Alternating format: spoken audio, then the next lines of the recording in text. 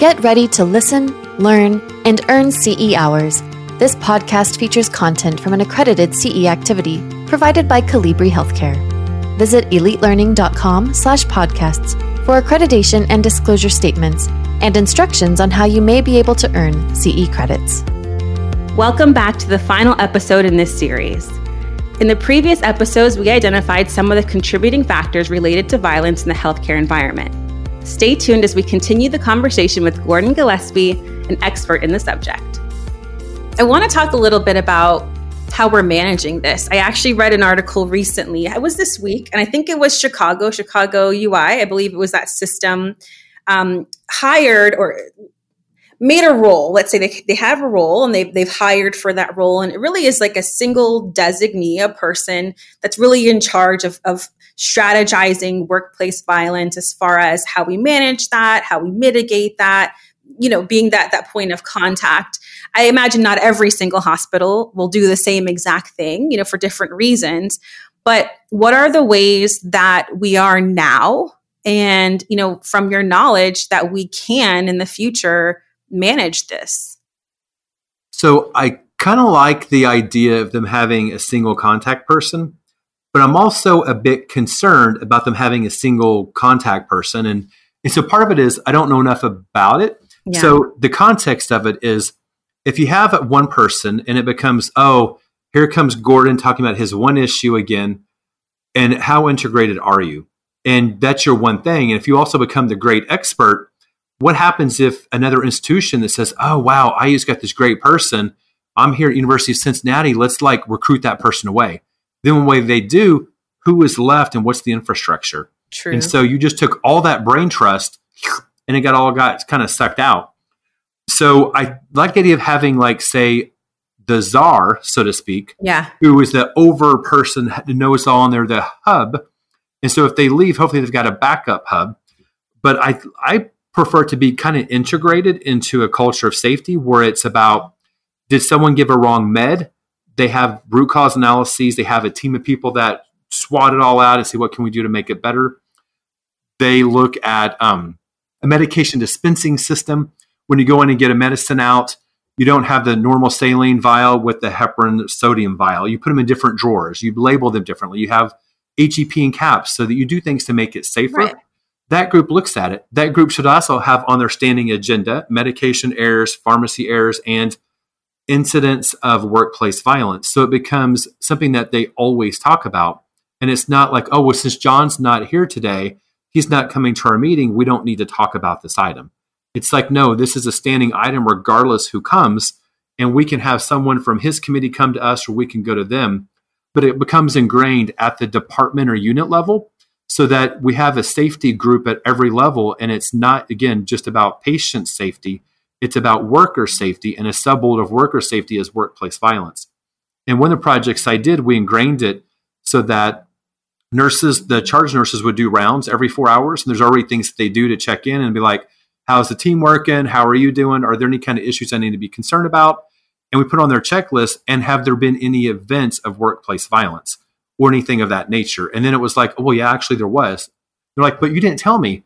Well, we have other things to do other than calling you. We're busy, or it wasn't that bad, so we're okay. And it's like, okay, well, we need to know these things. And so by purposefully asking, then when that charge nurse at the end of the shift, they would then report off onto a safety line for the, it wasn't necessarily like a safety line, but it was a line that they reported off to a central administration at the end of every 8-hour shift. It was like, yeah, this is the emergency department. This is Gordon. I'm reporting on. And they had a checklist that this is the things that happen. This is how people have been in restraints. This is how people will be intubated. This is our time from admission to discharge because it's the emergency department. So you provide additional details. And these are the events of violence or safety issues. So then it was like, okay, then that kind of gets forwarded to another layer that they can then be like, this is 3 nights in a row that we've had significant events. What's going on? And that can then initiate a procedure that could be from the czar or another person to say, I'm seeing now a trend. But I think having it ingrained to where it's multiple people's responsibility, not a single person. But again, IU might be doing that, and I just don't know. But having it ingrained through multiple layers ensures that it becomes something that's always talked about. And because it's always talked about, you have to do something about it. Yeah. And that's the advantage of the general duty clause. I'm not sure. Are you familiar with that? No. So the general duty clause is part of the Occupational Safety and Health Act that was passed I think it was in the 70s. I don't know the exact date. And that's where you have your bloodborne pathogen law is in the federal code. And then there's the part of the OSHA Act is that basically what it says is if we didn't talk about it in a specific act or there's a specific standard and you learn about it as an employer, you have an obligation to still do something about it. And if you think about latex allergies, latex didn't used to be a problem until it was. And nurses were experiencing latex sensitivities. And like they take off their gloves, they're starting to get rashes, and eventually it becomes worse and worse. And they said, we need latex-free gloves. Nope. Can't afford it. Ain't going to do it. It's not a requirement of the federal government. There's no standard. But what happened was nurses started filing suits saying, under the general duty clause, we have now put you on notice that a problem exists. You've not done anything about it, and you're now liable. And when those started happening in several states, then all of a sudden, hospitals realized they have an obligation now to move to a latex-free environment, and it eventually did become a standard. And now workplace violence is one of those. It's, I think now through Joint Commission, they've got a standard Joint Commission. It's not yet a federal code or a federal requirement, but Joint Commission's helping to move it in that direction. But as an employer, if you become aware of a trend or problems and you do nothing about it, you are going to end up being liable for the bad outcomes down the road because you chose to do nothing. And the perfect example is we were doing a workplace violence implementation study back in the day. And one of the hospitals, we were told that after we started the study, they said, we just got notice from our corporate office, they're going to start closure procedures for us in 2 years. And it was like, okay, so the first thought is selfish. What does this do for our research? Because we've got a federally funded research study, we're on a timeline. And it was like, well, it won't impact your research, but we're like the rest of the health system, they're getting new computer systems, new electronic health records. We're going to get none of that. And it's like, okay, well, that is your workflow, but we can still work around that. And as that facility started posting all of their reports for workplace violence, they went, and these numbers, I don't know the exact, but say it was 3 events over a 3-month period, then it became 40 events over a 3-month period. That's a huge, and I see how your eyes, if you don't have camera, like, it's like, whoa, shocking. Yes. And so the good part was their risk manager saw that and had the same response. Whoa, something is happening. What is it? And so being a good steward for the organization, they actually called in people that were not our team, but a different set of external consultants who came in and said, you have a high risk area. I'm surprised your rates weren't higher. And they were like, well, it's because they actually weren't reporting. The problem was there, but no one knew it. And so afterwards, they ended up getting locked doors for the emergency, the ambulance entrance. There was a little half wall right next to the main ED entrance. But patients parked and walked by the ambulance entrance to get into the main. And so people could come in the side door and be infiltrating and causing harm, like, say, type 1 workplace violence. Or if you're looking for retribution from last night's, you didn't get what you needed, you could have come in. So they ended up locking down the doors. They had a person in the lobby that sat on night shift by herself or himself in the lobby, the registration personnel. So they finally put a camera so that the person in the back could watch that person, so that that person that had something happening, they could send a team out. And then probably the greatest thing they did was give a direct walkie-talkie to security, because back in the day, they would say, we need security here stat. Well, can you tell me why? Because he's unlocking the door. He's got to get to cafeteria for a turkey sandwich. He's got to get in a pharmacy, or he's on the parking lot. Well, we've got an assault going on. I said, well, is it that bad, or can it be a few minutes? And so you're having a conversation in the middle of a workplace violent event where you should be helping. Right. So now they got a walkie-talkie and went straight to security, and it was like, Joe, we need you here stat for violence. He goes, I'm on my way. And like, that's what they needed to hear. But those things, they couldn't do that. And I think they spent about $30,000 or so plus $1,000 changing the structure, the environment to allow for this safety. But that was a direct relationship of reporting, because the general duty clause, had they not done that, it could have been enacted. And so really that general duty clause, thank goodness for that great risk manager who saw the data and said, we have to do something. Even though we're closing down this institution, let's hardwire in some changes to protect our workforce. Yeah, no kidding. So talk to me more about some of these other strategies. So something that I really love, and it was something I learned from Dr. Corey Piquesa. She's from the University of Iowa, and she's now, I think, like either a VP for research or something, but she taught me a lot about walkthrough assessments. Okay. And it's really the kind of model that I looked at when we did one of ours. You get in a professional team, you want security, you want an administrator, you want somebody from the workforce, like say the nurse or somebody from the department, and you kind of walk through. And I always think about it when I did my walkthroughs for the EDs. So let's start from the patient's point of view. Let's get to the parking lot, get to the garage. Let's look around and let's see where they're at. Like, wait a second. I see workers parking next to patients. That's not good. You need separate parking structures, separate parking entrances. Otherwise, if Jana and you and I get into a fight in the ED and you're discharged, and now 5 minutes later I'm walking to my car next to you, there might be a problem there. Whether you're just going to key my car or you get into a fight with me, whatever, that's not really as safe. So you need to have separate parking areas. And then you kind of look at lighting. You want it to be bright as daylight at night. One of the facilities we went through, when you kind of looked at it, it was like, I can't imagine being a person that felt vulnerable and saying, I'm going to walk into that parking lot looking that dark.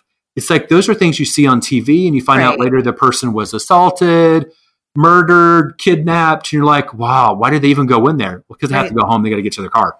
So that was kind of an issue. And we talked about lighting. And then when you get into the building, you kind of walk through, like, what would be the patient's experience? Are they received? Are they ignored? Are there things laying around? One of the departments we went through, they sponsor a lot of sports teams, which I thought was really fabulous. All these, it was a local community hospital. There's actually no hospital attached. It was a freestanding emergency department. They had an outpatient overnight stay. So it was more like you're going to be here overnight. If you had to stay, we would actually transport you to a permanent hospital. Texas has lots of freestanding EDs, so it's a common thing. And in Ohio, they're becoming more and more common as well. But in it, part of that community outreach and having it develop with the community is you can sponsor events and sponsor sports teams, which is really nice because then you're more connected to your community. So that can help reduce the rate. So it's really great. But what they had was all these plaques for the sport teams were hung on the wall. And so I grabbed one and it comes off the wall. Well, wouldn't you love to have a 5-pound weight to throw at someone? And now you've got them on the wall. They're easily accessible. And it's one of those, it's great to have them, but bolt them in, screw them in. Don't just have them hanging on a hook. And that was one thing. And this particular ED, all the main doors were all locked, which is really great. So it helped prevent access so that if you need to control traffic flow or you need to keep certain people out for safety, like a partner or a domestic violence incident. But what they had was the registration desk had a door that they left open because they said for airflow. And behind that person was a door into the main ED. Well, now you've got every point is locked down except for that one. And then when that person was not at the desk, it's basically leave your doors unlocked. Yeah. So that became a challenge in terms of how do you really manage and have the ability to lock down. For inpatient settings, it's really hard because at night shift, you can lock the front doors. And I'm a non-smoker, but I used to go out with the smokers sometimes on night shift.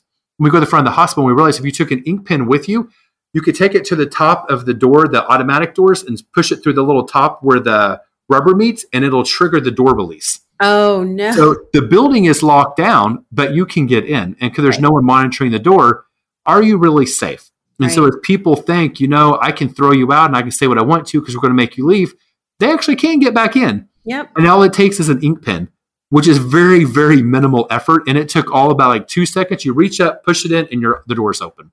Because you have to have them, the ability for emergency evacuation to get out. Getting in, it takes a little effort or you have to kind of know. But those are things that as you look at, do you have departments, your fire doors, can your fire doors be truly locked down in the event of an active shooter or in terms of violent event? Like you normally want them where you can open them, but is there a way to have some type of lockdown? What would that look like for an active shooter type of event? Yeah. And then, and so part of the walkthrough is you look at those things, you look at where things are hanging up, and you also actually talk to people. So I go around and be like, hey, Jana, so how's it going? Oh, great. Well, right now we're doing a walkthrough focused on safety and mainly on workplace violence. Like, what are your thoughts about that? And it's kind of a really open-ended. It's like doing qualitative research, but it's very fast-paced and impactful. And one thing we said with people is if you could change anything, just ignore the cost because, we got no money. We never do. But then again, we do when we really need it, right? Right. So regardless of that, what would you do differently? And then a lot of times they're like, that kill box out there, like when you got to walk in, and one of the hospitals, and that's what we kind of called it. You walked in and you had to meet a person, but you could actually climb over the counter and the person couldn't go anywhere else. But you were in this like almost locked room and getting into the building because they were always on this higher level security. How and they call it like a kill box. It's because and it was like, that's interesting. So we need a way for me to escape when I have to go out there and work at that desk, and a way for that person not to be able to get to me. And so it was like, but we want to be customer oriented. We don't want to look like we're keeping people out. Good part that was pre-COVID. Post-COVID, everybody's got barriers up now. And so some of the barriers are there for droplet precautions, respiratory precautions, but there actually can be twofold. As long as it's made of either bulletproof glass or some kind of more plastic, so that you don't have to worry about shattered glass coming on you. It's actually a perfect way to focus on violence, but you can call it COVID, which can be more acceptable. So from a customer orientation point of view, COVID actually had a positive impact for physical structures. May not have been good for anything else, but at least for that one piece that it did. And as you talk with people, you learn about, are there riskier areas? And we learn about rooms that they always put them down in this hallway, down on the very end, because we don't have to hear people yelling and screaming. But then again, the person that's the sitter is all the way down at the end of the hall where you can't hear anybody yelling and screaming for help. So it's one of those, let's bring that loud, violent person right across from the nursing station, which is a distraction, but it also helps with the safety. And if you need a call for help, it's just help as opposed to screaming at the top of your lungs, hoping that the patient in the next room will say, there's somebody down here screaming. Can you send somebody? Because I can't sleep. And that someone can run fast enough to get to you. Yeah. And that's assuming that people answer, not busy. And so there's nice things about walkthroughs. And something you kind of mentioned earlier, in terms of the worker, that they do have mental health disease and disorder. People have addictions themselves and they're trying to curb those and they can't always manage. Or they've got life stressors that are beyond their control. And so something is proactively doing stress management training, really getting down and again, assuming that every employee, if you have that perspective, has work-life events or home life events that stress them. Let's educate you and prepare you for when something really bad happens, how do you handle it? And for me, probably because I'm a guy working in the ED setting for so long, I've been called so many things that after a while, you're just kind of like, that's kind of funny. And you shouldn't laugh, but I'm like, you actually think you're going to upset me with that. That's almost cute. But in reality, it really is offensive. But there are two things that if you say to me, all of a sudden, okay, I'm done. We're going to do, I'm going to get back at you now. And I realized that I had to learn what my trigger response was. And it's really just those two things. And it's only happened a few times, but it was when I went through some stress management training. I was like, wow, when they talk about your trigger word, like those really are my trigger words. When I started to reflect and I'm like, for what, and it doesn't make like, probably if they said that to you, you'd be like, Gordon, whatever. It's no big deal. Yeah. But for me, for whatever reason, that's my trigger. Yeah. And so once I learned that, and when I hear it, I'm like, I'll be right back. I know what I need to do is I just need to leave. I can't stay and try. I need to immediately leave the room and say, I need somebody else really quick in room 7. I just need a minute. Yeah. Because sometimes like it's in the middle of somebody's doing something, you can't really leave, but you got to. So somebody's got to go back in for safety, unless I can just walk out and say, I'll be back in a few minutes. And then I just take my breather. I'm now prepared for this person. I can go back in. Or if I know this person has a history of violence, then I can go in knowing that prepare for battle, get in my zone, get my mindfulness moment. And I can go in, and then when they do it, it's annoying. It bothers me, but at least I can manage it. And so everybody going through some type of stress management training helps. And then like, it's not like hostage negotiation, but truly getting negotiation skills. And again, it's one of those, what is your goal? My goal is to get a lunch break at least half the time, to go to the bathroom at some point in my shift, to get off on time, not be thrown up on, and then of course to live. Yeah. And it's like just those natural things that most people would think you don't need to just get. But sometimes those things you have to actually be purposeful. And in order to have that, you have to think about like, what's it worth? And when you negotiate with folks, sometimes they have wants and they have needs. In healthcare, people want lots and lots of things, but they need none of it. But they don't know why. And so you have to start to negotiate and say, I hear what you're really wanting. And instead of saying no, could we negotiate? So a person might say, I really would like to have something to drink. I need this. But if they're on an inpatient unit and they're not allowed to have anything to drink because they're having surgery, what do you do? And so you might say, what if I could get you a piece of gum? Because sometimes you just need something in your mouth and the gum can help stimulate some saliva, but you got to promise not to swallow it because you can't have even ice chips. So that might be a way to negotiate. How can we get the need met based on what you want? And sometimes it's not possible. And it might be, this is really rough. I understand. This is a horrible situation. What can we do with you? What can you manage like these 3 hours? And if after that, as soon as you can get up, we'll be able to give you this. Can we do that? As opposed to, you can't have anything until after surgery, like there's no end.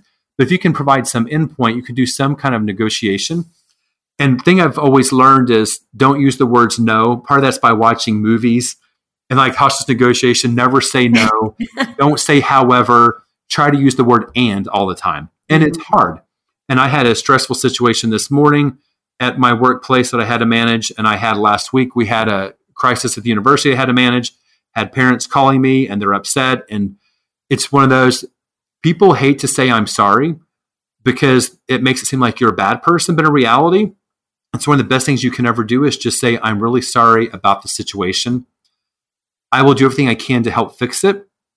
And if I'm not the person to do that, I will find the person or keep trying to just provide some information. And I think those negotiation skills help train you and prepare you. You're not always going to do it perfect, and allowing yourself to fail at times is okay. Yeah. But trying to strive to be better, but really doing those. And then now there's a lot of people talk about mindfulness all the time now. And I've got this app on my phone for it's our health app for the university, trying to get our workforce to be healthier so that we use less insurance and all that stuff.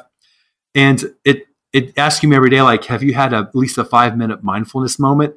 And for me personally, when people lead me through mindfulness exercises, it makes me incredibly hostile. It's the opposite. Yeah. And part of it's because like I do have ADHD. I'm very hyper. I'm a lot slower than I was when I was in my 20s, but I'm still, by a lot of people, I'm still really hyper. And my mind's always racing and trying to talk me through it. It's like, that's stressful. But I've learned that being mindful doesn't have to be this purposeful pause at an organized planned approach. It can be when you're going to go in the mornings, I take my dog out for a walk. I know now I need to walk by the river where it's actually by a sewage plant, which is by the river, but they have a lot of greenery trees by it. So it's actually pretty nice depending on if you're upwind or downwind that day. But for me, it's actually really, really relaxing. And so that's part of my mindfulness is like really connecting with relaxing and kind of brushing off some stress so that I can start my workday. And I think there is a lot of merit to learning about mindfulness and what it means for you as an individual, whether or not you want to do it structured, but knowing that. And one of the things I think is really, really critical for people to get past an injury, whether it's mental health injury or a physical health injury when it comes to violence, is what you do when you find out. Back when I was early in my practice, the first thing people will say is, what did you do? Because obviously it's your fault you got hit. It's your fault you got spat on. It's actually not, but that's the implication is when they say, what did you do? And so a better question is, how are you? Yeah. What can I do for you? You might have seen the whole thing and you're like, yeah, you actually pushed that person and they were trying to leave and you kept following them out. You actually did escalate it. And that person was trying to stop. You as the employee actually created it, worsened it, and led up to the event that eventually resulted in you being hit. Yes, they did the act, but you did everything you could up to that. The first thing to say is, are you okay? Yeah. Look at their mental and physical health first. What can we do for you? And then later, let's talk about how we got to this point. What could you have done differently? What would you have liked to be done differently? And then you can say, part of what we looked at is that a lot of it seemed like it might have come from you and can we talk about why maybe you acted with these behaviors? Because it's not about you as a person. It's all about the behaviors. and how can we change these behaviors? But starting with, are you okay, is number one most important thing, because then they're being heard, then they're being cared for and valued. And that helps them to become, if it's a modifiable behavior, you can. If you come off attacking, you're never really going to get the whole picture in order to do anything better on the backside. Now, one of the things too, before we wrap, I was thinking about all these different strategies to protect the employee, strategies that institutions can be using as well. And I know we talked about, flagging that, talked about that safe distance. Now I'm going to practice to see how far exactly does my spit land and if I'm being safe or not with patients. In that way, telling colleagues, where you are. To your point, you talked about, hey, if I shouldn't be with this patient, if this is not the right scenario, I need to take myself out of that. But there's an assessment I've not heard about. And I wonder if you can talk about that. And I might be saying it totally wrong. Is it Stampetar assessment? That's how I pronounce it. Okay. Yes. And it's going together. And the nice thing is, it does not require RN licensure. Okay. It is not a formal assessment. I always say it's not like a screening tool. It's not meant to be predictive of workplace violence. It's more about, do you want to make it through the day? Got it. And if you see these behaviors, what would you do? And this is part of that see something, say something. And so the Stampetar letters, and I think the originator was Dr. Crilly, I believe, out of Australia. Okay. They originally came up with STAMP, and then they did a follow-up study and added the EDAR. And it stands for staring, tone and volume of voice. I believe it's aggression, mumbling, pacing, emotions, disease, might have been then like anxiety, I believe, and then resources. And most of those are all about, you can look at a person. And the part I love about this is when we did some of this training at one of the hospital systems in a different state, the registration clerk, we actually created a team. And when the person said, I could have told you every single person that would be violent, I'm always right. And it was actually, this person was a guy, and it was really impressive because he was very young. And of course, my first thought is, well, you're kind of just a kid. You're a registration personnel. What do you really know? But in reality, he was gifted. And it wasn't much he was gifted, but he just knows how to use his eyes and look. Yeah. And he would go, when you see the person in the lobby pacing back and forth like a caged lion, that's it's anxiety symptoms. That's pacing, both two signs. And later when they go to the back, of course, they just escalate because their needs and wants are not being met. Yeah. And so as you look at a person and they're staring at you, people want to say, go shut that door. They keep staring at me. What you're really doing is throwing a Band-Aid at a big gashing wound that's draining all the blood in their body, and it's not going to work. And then the people that the tone and volume of voice, they're very loud and obnoxious, or they're very people say mousy. They're really quiet. You can't really hear them. That person, like the louder one, you kind of expect. The mousy, quiet one, you don't. That's the person that's going to truly explode because they're bottling it all in. And at some point, it's just going to be eruptive. And mumbling is really also kind of hard. If they're mumbling, you can't really understand them. It's because what they're kind of doing, like my wife, she always say, are you murmuring again? She goes, I'm sorry. Because she'll come home from the end of the day and she had a job that was really an unhealthy employment for her. And she was coming home and just reverberating her day and just recapturing and just blah, blah, blah, blah, just rehashing her conversations. Those persons are having a lot of negative talk, and that can also become bad. And part of that emotions, if you're crying and upset, that's kind of a situational crisis. It could be mental health, disease or disorder. It could be any number of things, could be pain response, but that person, they're experiencing probably a situational crisis. And what they would normally do, they're not going to act as normal as always. And in terms of disease, it's a lot of things we always think about. And then the resources is one that's really not the patient or the aggressor centric. It's really the environment. And so COVID, and of course, this brings up COVID again. The C word. It was a problem before COVID, and it's just COVID has made those things worse. Yeah. And we still have a nursing shortage. We've had it for, I don't know how, a decade or something now, it seems. And the faculty shortage makes that nursing shortage even harder. But with that shortage, you might be working on a unit that you need to provide care. You don't want to say it's not safe for me to come in, and then there's no one. So you go in being a dutiful nurse, but you're working under resourced and you don't have enough human resources to manage. And when you don't have those human resources, people's needs are not going to be met as timely as you would like had you had the resources. So if you've got this angry, volatile person, you might then take one of the employees and make them a sitter.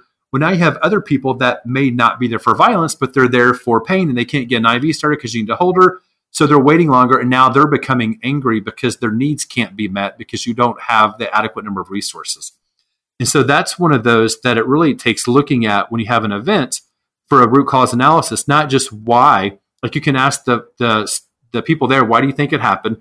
Well, they were in pain, or I was in pain, and you can ask patients, but it's all about that one-on-one. But you don't find out later on is, well, how many nurses were on the unit? What was the nurse to patient ratio? How were the timers for the whole unit being responded to? Then you realize that it really wasn't just you and me. It's really that there was an environment that created this situation for this to happen. In COVID, as people have become, like early on, if you were exposed, you had to be out of the workforce. If you had a community exposure, or if you were ill, you had to be out. The guidelines are continually evolving with data, which is good. But there's just a higher incidence now of people becoming sick. And then they now have to be exiting the workplace for a few days until they're able to recover. But there's no one left to replace them. Yeah. So now we're just continually, habitually working lots of places without adequate resources. Yeah. Gordon, this has been very informational and a little bit cathartic, to be quite honest, because coming into it, there's a lot of like, we're going to have the conversation about workplace violence again, and there might not be any solutions again. But I got to be honest, the strategies, even the research that you pointed out that you've done, some of the risk factors I didn't even think about in these ways. And you're right. What comes with wisdom of age and experience and recognizing when you're in a situation or when you might be behaving in a way that's perpetuating something else. It's been super, super informational. Is there anything that you want to leave the audience with that we haven't spoken about? Any parting words? So kind of just two, and I'll try to be more brief with these two, but one of those is asking people if they have weapons on them. Yeah. It's one of those that usually we always ask people, what medical problems do you have? Do you have any allergies?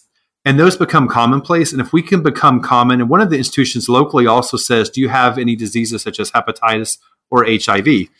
And then they say the reason we ask this of everyone is because we want to keep you safe. There's things that we'll do differently for you and for us if we know we can implement interventions faster for our workforce. And that'll just speed up time for them to prevent from becoming infected. And we ask that for everyone. And we should also be doing that for workplace violence. Like, do you have any weapons about you? And people that you would never expect, like the 70 to 75-year-old older adult woman who came into one of the EDs and she pulled out a firearm and laid it on the table. Oh. And she goes, I just need this for safety. I carry it everywhere I go. And in Ohio, we had the right to carry a concealed weapon. Now we don't have to have any special permission anymore license. We can just carry. A lot of states have that. So it's one of those people might have weapons. And it's better to secure those on the front end. And if you do implement that policy, be aware of whose job it is to handle that weapon. So for the facilities we train, their role is that you call security who is trained to handle a firearm and put it into a lockbox. And depending on local policy, they might have to go to the police station to get it. If they have a license to have it, then they'll get it back. Or if it's a knife or other kind of weapon people have pulled out. Some people pulled out things like canes and we go, no, sir, you can keep that. We don't consider that a true weapon that we're looking for. But we'll give you like anything but a firearm back when you leave. Once you're outside the building, security will give it back. And you'd never want to say, oh, I'm great with firearms, because what if you inadvertently shot your registration person? Right. They probably would not forgive you, for starters. So that's an important piece. And then the other part is when people come in and you're doing your intake process, whether it's in the ED, it's in surgery, or you're in an inpatient setting, is have a frank conversation about safety. We are committed to keeping everyone safe, whether it's our patients, our visitors, our employees. So if you hear or see something that doesn't seem safe, such as if there's a negative or violent encounter, or people are starting to yell and scream, or if you feel like your care is you're not being safe in the bed, let someone know. Yeah. And that does two things. The first is that it puts them on alert that someone else may be watching you. So if you act out, there will be witnesses and people will come to help. So you won't be able to get away with it easily.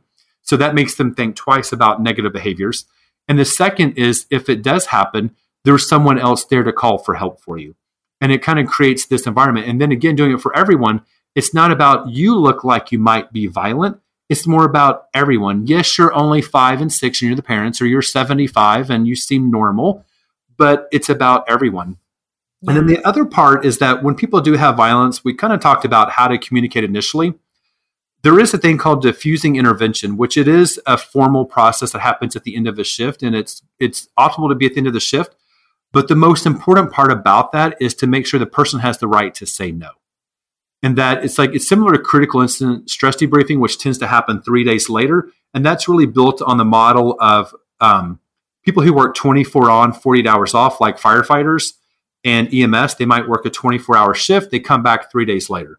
And that's where the idea of the CISD would be 72 hours later, because it comes back when they are all back on shift. Healthcare is very different. We don't all work the same days together. Like we're not rotation A, rotation B, rotation C. Right. You might work with a person and 3 weeks later, like, oh, I haven't seen you in forever. How are you doing? You may not even, it just happens. But the important part about that, especially since it's the same shift, is to say, Jana, it's okay if you say no. Because to force someone into mental health kind of counseling, if they're not ready for it, that can actually cause more harm than good. And then probably my last big take home is report. If somebody's just saying something to you and it's like no big deal in terms of like, they call me some stupid words and I'm like, it's a dime a dozen. But if it ever feels threatening, if it feels like, the way they said it, like, hey, I will see you later. They didn't actually threaten me, but it felt threatening. It didn't feel good. Report those and report all assaults, even if it's a bite or slap from a confused person, because as those get noted, we can provide more FTEs to that department.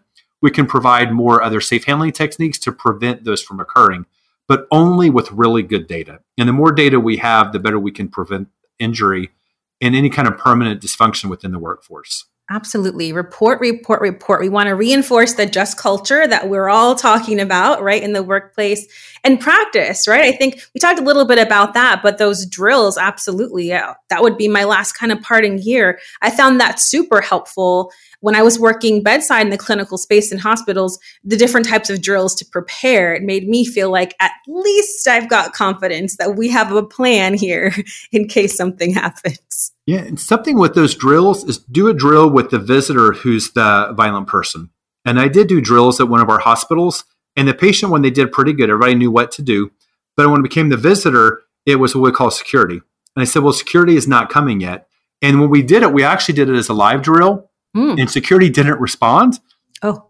So we identified a failure in the system that particular day. But until they're here, what are you going to do? Right. We're going to call security. And we actually had paid professional actors, a person that was representing an 18, 19-year-old in the emergency department, and then adult, a parent. And the team did not know how to handle the parent. They didn't know what they were to do. And so doing the drills is really crucial because you can find threats to the system, faults in the system, what we call as failure modes effect analysis. And so you look for failure modes, and it's like a term like in manufacturing, but we use it in healthcare. So you find out what the system's supposed to do and then find those failures so you can then fix them later. Yeah. But do it not just with patients, but have some drills with visitors as well. That's smart. That's really smart. Gordon, thank you so much for joining me. Thank you for all of this dialogue and conversation. Thanks to everybody who tuned in and is listening. We hope you find this very helpful and that you join us again for another episode. This is Jana Emil for Elite Learning. This podcast featured content from an accredited CE activity provided by Colibri Healthcare. Visit elitelearning.com/podcasts for accreditation and disclosure statements and instructions on how you may be able to earn CE credits. Take your learning to the next level by subscribing to more podcasts on compelling healthcare topics.